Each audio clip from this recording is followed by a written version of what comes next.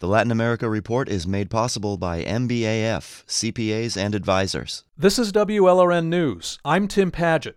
Joe Biden is expected to win the Latino vote big, but not so big in Florida. A new Florida International University poll gives President Trump a 34-point lead with Cuban voters in Miami-Dade County. In another poll, Trump has 2/3 of Florida's Venezuelan voters. Among the reasons many Latinos here say they prefer Trump is that many have fled left-wing regimes in Latin America. And so this summer, many Latinos in Florida started to express contempt for and falsehoods about the Black Lives Matter racial justice movement.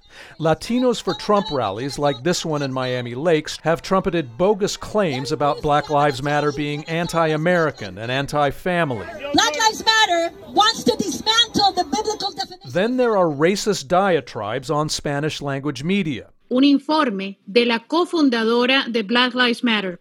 Conservative Miami radio host Karines Moncada is a Venezuelan expat. She recently aired racist lies on WURN Actualidad radio. Practicar la brujería, lo negro. Moncada accused Black Lives Matter of lo negro, witchcraft and devil worship. She said it's out to burn down cities and kill police officers. And it got more racist from there. Her rant against Black Lives Matter is not uncommon in South Florida, although it often has more to do with socialism than Satan. En el grupo este que se llama Black Lives Matter.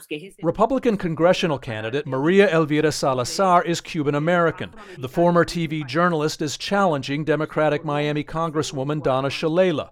Salazar falsely claims, as in this recent online forum, that Black Lives Matter has turned Biden and the Democrats into radical far-left socialists, like in Cuba or Venezuela. Her so-called evidence? A Black Lives Matter co-founder once had her picture taken with Venezuelan President Nicolás Maduro in New York.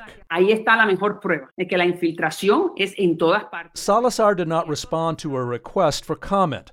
Political analysts say Black Lives Matter is not radical socialist. So a key question we would have liked to ask Salazar is, why do conservative Latinos here seem so obsessed with the movement? Miami has been the place where I've been made most aware of being Black by fellow Latinos. Danielle Cleland is Black and Puerto Rican, and she offers some explanations. Cleland teaches Latino studies at the University of Texas at Austin. Until this fall, she taught at FIU for almost a decade. Her research focuses on the Black Cuban experience in Miami and the U.S.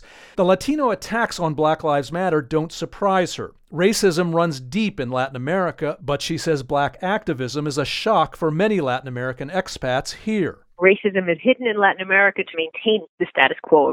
And so when you come here and you see, particularly now, Black activism in the streets, people cannot hide from it anymore. And so when you are confronted with this, it creates a negative and racist reaction.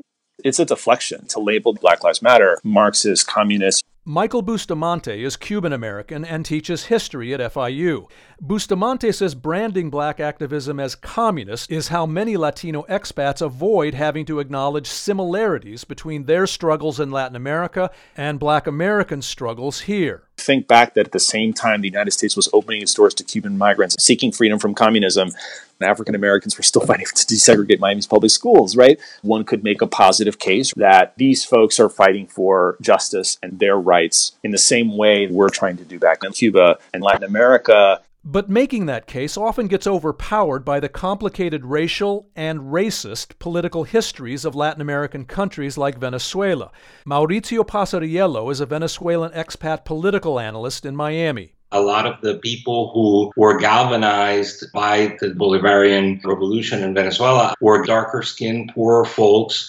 And a lot of Venezuelans, they see Black Lives Matter protesting in the streets, and they immediately relate that to the revolutionary process in Venezuela, not really even paying attention to what the message is, just hearkening back to their traumatic experience with radical left-wing politics. But Pasariello is quick to point out that history does not excuse the racism and lies so many Latinos in Florida are spouting about Black Lives Matter.